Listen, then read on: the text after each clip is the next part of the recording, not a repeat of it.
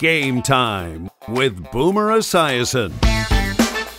This week's guest is a three-time Pro Bowler, BCS champion, and first-team All-American from Florida, Joe Haden.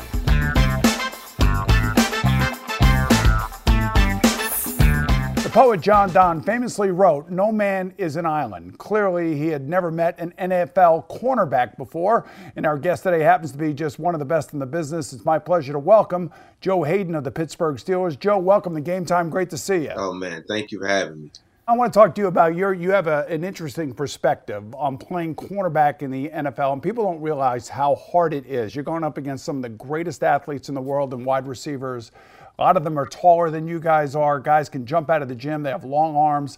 A lot of quarterbacks back shoulder throw. How difficult is it to defend against a back shoulder throw against, say, a wide receiver that's 6'4" and can leap like 42 inches up in the air? Yeah, back shoulder throws are one of the most difficult ones to defend because usually you get an outside release. And once that happens, you're going to get on the top shoulder because that's the fade ball. They're throwing it away at the farthest position away from the safeties. So our next step is to get on top to try to make sure we don't get beat deep. And then the quarterbacks basically now they're throwing it. You have great quarterbacks with the skill position as the receivers. So they're throwing it to the back of your head. So you're running to the top of the position to throw it. And then they're looking back at the quarterback and can just fall back to the ball. So that's one of the hardest one of the hardest throws to stop, especially when you have a quarterback and a talented receiver that work in cahoots and they know if they can beat you deep or beat you back shoulder. It's almost unguardable. So when you go out onto a field and you're going to play against Aaron Rodgers and Devontae Adams, and these two are about the best that there is in the NFL, and you played them earlier this season, what is that like going into the game? What is the mindset? The mindset, the one thing you want to do is you got to make sure you keep the ball in front of you. So you rather have back shoulders than just straight go balls. So, that's one thing that you got to kind of live with it. And then at the same time, you're making sure that you want them to kind of go to other players. We got certain things you're doubling. You're putting eyes on Devontae Adams, doubling the stars, making sure you have your lurkers, your whole player cutting towards Devontae. So making them beat you with the other players. You know what I'm saying? When you have talented guys like them, you got to get beat by the other guys sometimes. Do you feel like the competition committee has it out for you cornerbacks? I think they like points. I think that fans, I think everybody loves when you see people score. Even with the receivers, the little quick push-offs, they're like, oh, yeah, they were just hand-fighting. But if it's a corner that touches them, that's a pass interference. I get it because when I come and I'm watching games, I certainly sometimes turn into a fan. Like, oh, man, like he was grabbing him. I'm like, no, I'm a defensive back. Like, no, that wasn't a pass interference. It's amazing. You talk about bad calls here and there and from a fan's perspective. Earlier this year, you're playing Green Bay, and you actually block a kick. Yes. And it's scooped up and it's going to be a touchdown, and you were called for being offside, and you weren't offside. Did anybody call you from the league office to apologize to you? They told Danny Smith. They obviously let our special teams coach know. They sent in a letter that said he wasn't offsides, but we can't cry over spoiled milk, but that doesn't get us the return back. So I mean. It's happened a couple of times because, when you get a good jump, sometimes they can't really tell. So I didn't want to cry about it too much, but I just knew. The coaches knew. I knew the officials later knew, but it wasn't offsides. You call him Coach T, Coach Tomlin, of course, your head coach. His post-game pressers are unbelievable. I mean, I have a great time just actually laughing at them sometimes because I'm not really sure what he's saying. Do you do an impersonation of him? Coach Tomlin. I literally look forward to every Wednesday and Thursday because that's the team meetings, or if we lost on Monday, that Monday team meeting, or like anytime we have a team meeting when Coach Tomlin is addressing us. I am just super excited because he has just so many. He has a lot of different phrases that he gives us, but at the same time, it hits you right in the face because he's not lying. He's not lying. He's just telling you exactly how he feels, and he's able to. For me, I respect it because I've been in a couple places where you won't.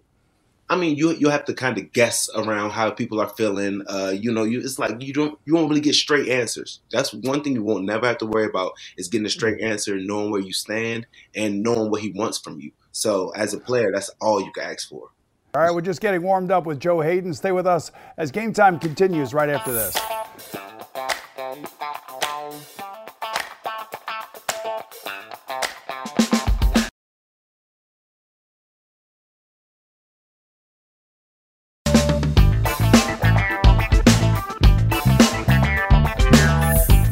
Welcome back to Game Time. Joe Haden was the oldest of 5 boys who loved to play sports while growing up in Fort Washington, Maryland, in the shadow of our nation's capital.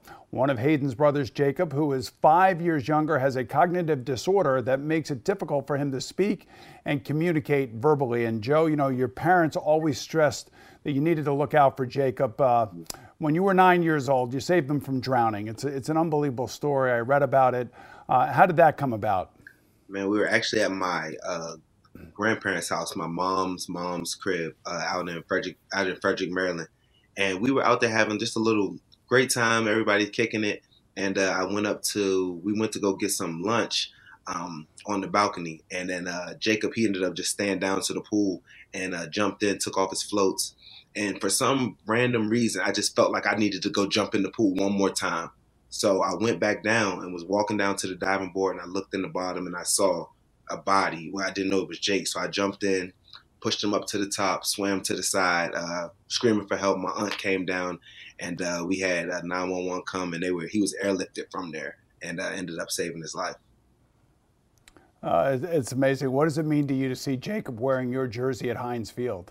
Oh, it means everything. You know, Jacob always puts life in perspective, from when we did the pool to him not being able to speak and still being so happy and so friendly and so just having a caring spirit at all times. I mean, what I couldn't imagine, if I just not being able to communicate with somebody or them not knowing what I was trying to tell them, I would get frustrated. And Jacob doing such a good job, if he never gets frustrated, he's always happy. He's always just like taking his time and trying to like explain himself, you know. So he just, you know, he warms my heart, and he just makes me just understand what life is all about. You know, you're a superstar yourself, but so is he. He's in the Special Olympics in track and bocce, and have you become the first NFL player to be appointed to the Special Olympics Global Ambassador. So what does that mean, and what does that entail? For me, I mean, just pushing Special Olympics everywhere I go, you know, just being a walking, talking, a billboard for him. And then anytime I can be there and support. I went to Abu Dhabi with Jacob 2 years ago, and they had the World Games out there. And it was just so much fun. I've never been out there before. And then just having my brother out there and meeting all of the kids, introducing them to flag football when we were out there. So just experiences like that, man, were just amazing. And I know that you're very sensitive about people, and including your friend LeBron, you know, who use the R word to describe individuals with special needs. You know, so what's your message to those folks out there about people like Jacob? It's that they have really, really good feelings too.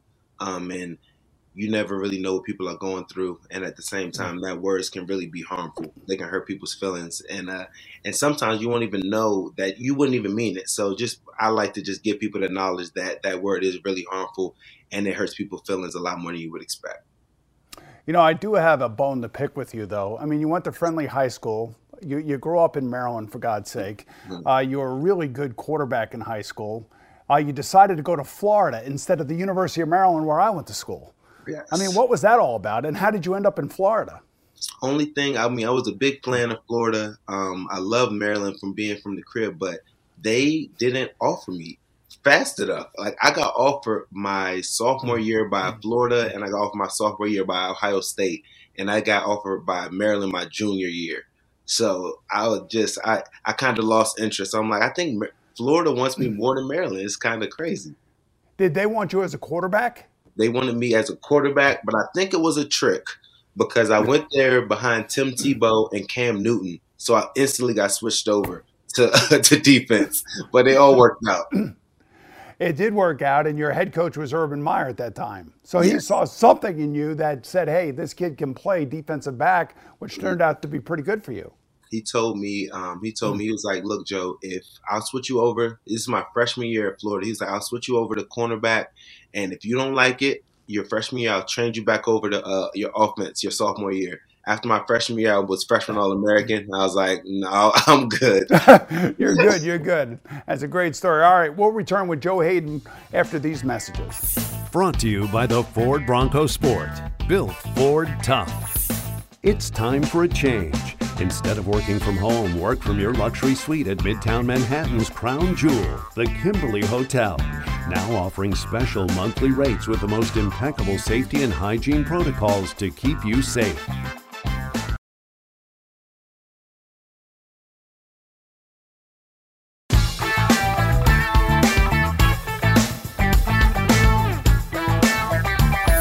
On January 17, 2021, Joe Haden tweeted, "Chiefs versus Browns. This is wild. I'm honestly happy for the Browns fans as they treated me like gold in Cleveland. Can't say the same about management." I totally get where you're coming from, Joe. You had 6 head coaches in 6 years, 6 different position coaches. I always preach stability. How could a franchise have any success with that type of instability? Yeah, I don't really think you can, because each year, it's a start over. The thing is about GMs and coaches that I learned, if it's not their staff, they want to feel like, if you're going to put us in charge, we want to bring it with my people. You know what I'm saying? Like, I don't know what y'all were doing back then, but it's always a new thing. What y'all were doing last year was not working. We're going to switch this stuff up and change it up. So it just was each year of, and not saying that those coaches or whoever was a bad ideas or anything, but it's just a new thing every single year. And you can't really build anything consistent with changing every year. This is one of the weirdest things that I think I've ever seen a team do. They were going to pay Brock Osweiler $16 million in Cleveland, yet they were going to ask you to take a pay cut as one of the best cornerbacks and one of the most important positions in Cleveland. What was that like?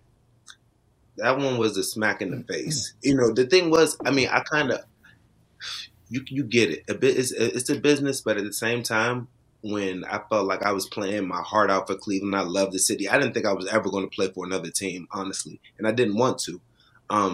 But once it came to the point where they were telling me to go from $11 million to $7 million a year, cut $4 million of my contract when you were going to pay Brock Osweiler $16 million for literally nothing, it just didn't sit right with me. And for me being a football player, I'm like, if y'all want to do that, y'all made y'all business decision. I'm going to make mine, and just let me be a free agent.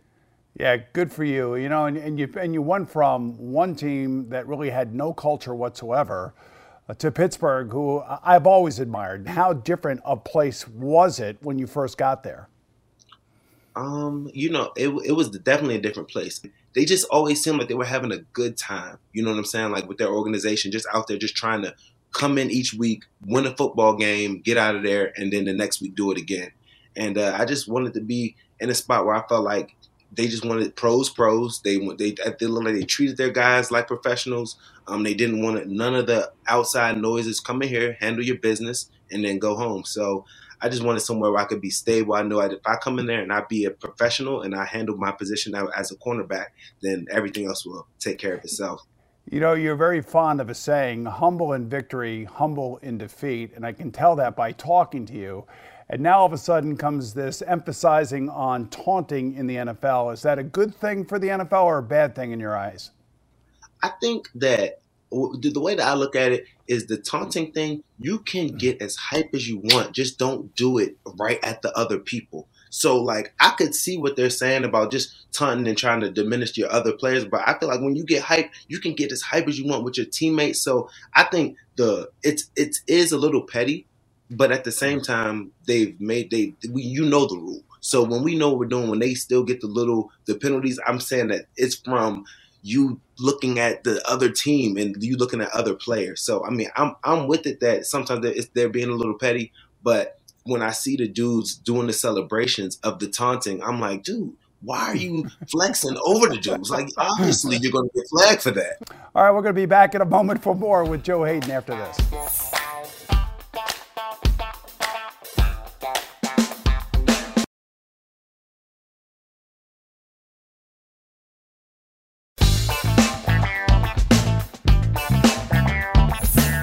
All All right, welcome back, everyone, as we continue with Joe Haden. Now, the Steelers' ace cornerback has an unusual hobby.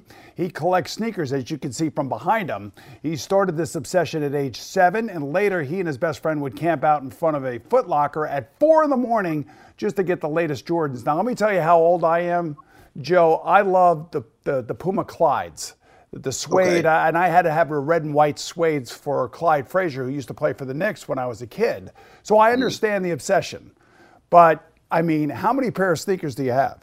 I'm sitting on around 1,500 pair of shoes. Now, do you wear them, or do you just display them? What goes on? No, I wear them. I probably wear 50, 60% of them. But I keep a lot of them stocked up. I don't know, and now since I got sponsored by Jordan about 6 years ago, that's when it just got crazy. So you mentioned that you became a member of Jordan Brand, and, you know, Michael has to make that decision. He's got to be the one that selects you to be a part of his brand. How did that happen? Man, it was a blessing. I got in touch with my PR people and was like, look, I need to get, please, no sponsorship. I don't want anything else. I just want to get sponsored by Michael Jordan. Can we please get that done? So long story short, it took a while, but one off season, probably 6 years ago, we got the call, and they told us that we had to fly out to Mexico, me and my wife, and they were doing like their Jordan trip. They do it once every off season. They do a Jordan trip with all the athletes, and Jordan will fly you out to some place. So you go like to Cabo, and that's where we went when I went to go meet Jordan. Went to Cabo, had all the other athletes out there. Blake Griffin. This was when my man Kawhi Leonard was with them. So Earl Thomas was with them. So I went out there, got to meet with Michael, and then he accepted me into the brand. Did you tell him that you won 2 state titles as a point guard in high school?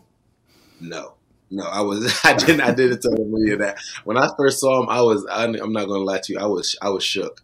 I was a little shook. By the way, do your teammates try to hit you up for swag all the time now? Bro, for sure. I just got my teammates all Jordans for Christmas. I'd love to have you as a teammate. All right, we're going to be back for a 2-minute drill with the great Joe Haden right after this final timeout. Drive into Manhattan for an unforgettable staycation at Midtown Manhattan's luxurious Kimberly Hotel. Treat yourself to New York City without the crowds, protected by our highest safety and hygiene protocols to keep your family safe.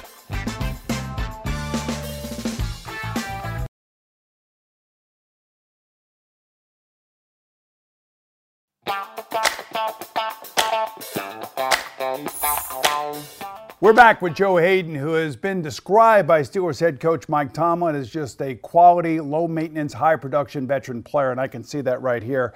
Who's the hardest wide receiver to cover in today's game? Ooh, in today's game, Devontae Adams. What makes him so tough? His speed, his releases, his hands, and then at the same time, you got to have somebody throwing it to you that's that great for me to be like, to make it even more difficult. So I think Devontae Adams partnered up with A-Rod, that's what makes him even more special. Yeah, I kind of agree with you there. All right, tell me about your Aunt Berta Love One Education Foundation and why it's so important. Man, it was really big because that's something my grandfather had started a long time ago. And it's just basically getting the kids that don't have access to books, all of the books that they need, all of the resources that they need, just to make them, smarter and more able to have successful lives. You know, Joe, I love players that get involved, not only personally, but also financially. And I know you're a donor and advocate for Action Housing as well. And it's all about affordable housing. And why is that so important? That's so important because, like we said, the homeless rate is unbelievable. And I think just being able for people to be inside and be able to be warm and be able to have shelter is something that's so big. And being able to be so blessed and be able to be fortunate enough to have, homes and be able to protect and make sure my family's nice and warm. I think that's one of the biggest things that I could ever reach back and help people. You know, you talked about Aaron Rodgers, and I know you have respect for him. How about your own quarterback, Ben Roethlisberger? Many are thinking that this may be his final year. I don't know necessarily that he's come out and said anything to anybody. There have been certain reports, but what's it been like playing with him? It's been amazing playing with Ben. You know, like I said, I was in Cleveland playing against him for 7 years, and besides Coach Tomlin, it was Ben that was my main reason to want to come to Pittsburgh. Just because of the way that he, you know, just having a great quarterback, having a great coach, and those dudes have just been great. You know, they just try to come in and just the professionalism. Like I said, they've been doing it for a very, very long time, and it's a business. And at the same time, they do it, they treat it that way, but in the right way. You know, final question for me would be your teammate T.J. Watt's probably going to be in the running for Defensive Player of the Year, if not MVP. Could you make an argument that he could actually win an MVP award over one of these top-end quarterbacks? I mean, T.J. Watt, he is the most effective defensive player I've ever played with. Having somebody that can come into the game and each game, as long as he has his helmet on, he's going to make a play. You know, it's like not if, but when. So the dude, he's unbelievable. He keeps the team's mojo up. He's high motor, low maintenance, and he just loves ball. You know, he loves football so much. And I think that's the biggest thing I love about T is he expects himself to be great, and you won't hear a lot from him until we get to the game, and then he goes crazy. Well, Joe, it's been great talking to you today. Our thanks to Joe Haden for joining us today and to all of you for watching. I'm Boomer Esiason, and I'll see you again soon right here on Game Time. One of my partners spent 3 years in Pittsburgh. Okay. And he does an unbelievable imitation of Coach Tomlin. When he addresses the media, I'm like, that's what he's saying it to us in the team meeting. He'll phrase the words a little different, maybe give it to us a little harder, but it's basically the same message. We don't want hostages. Oh, God. Volunteers, not hostages. Yeah, volunteers, not hostages. Yeah, come on. I know him.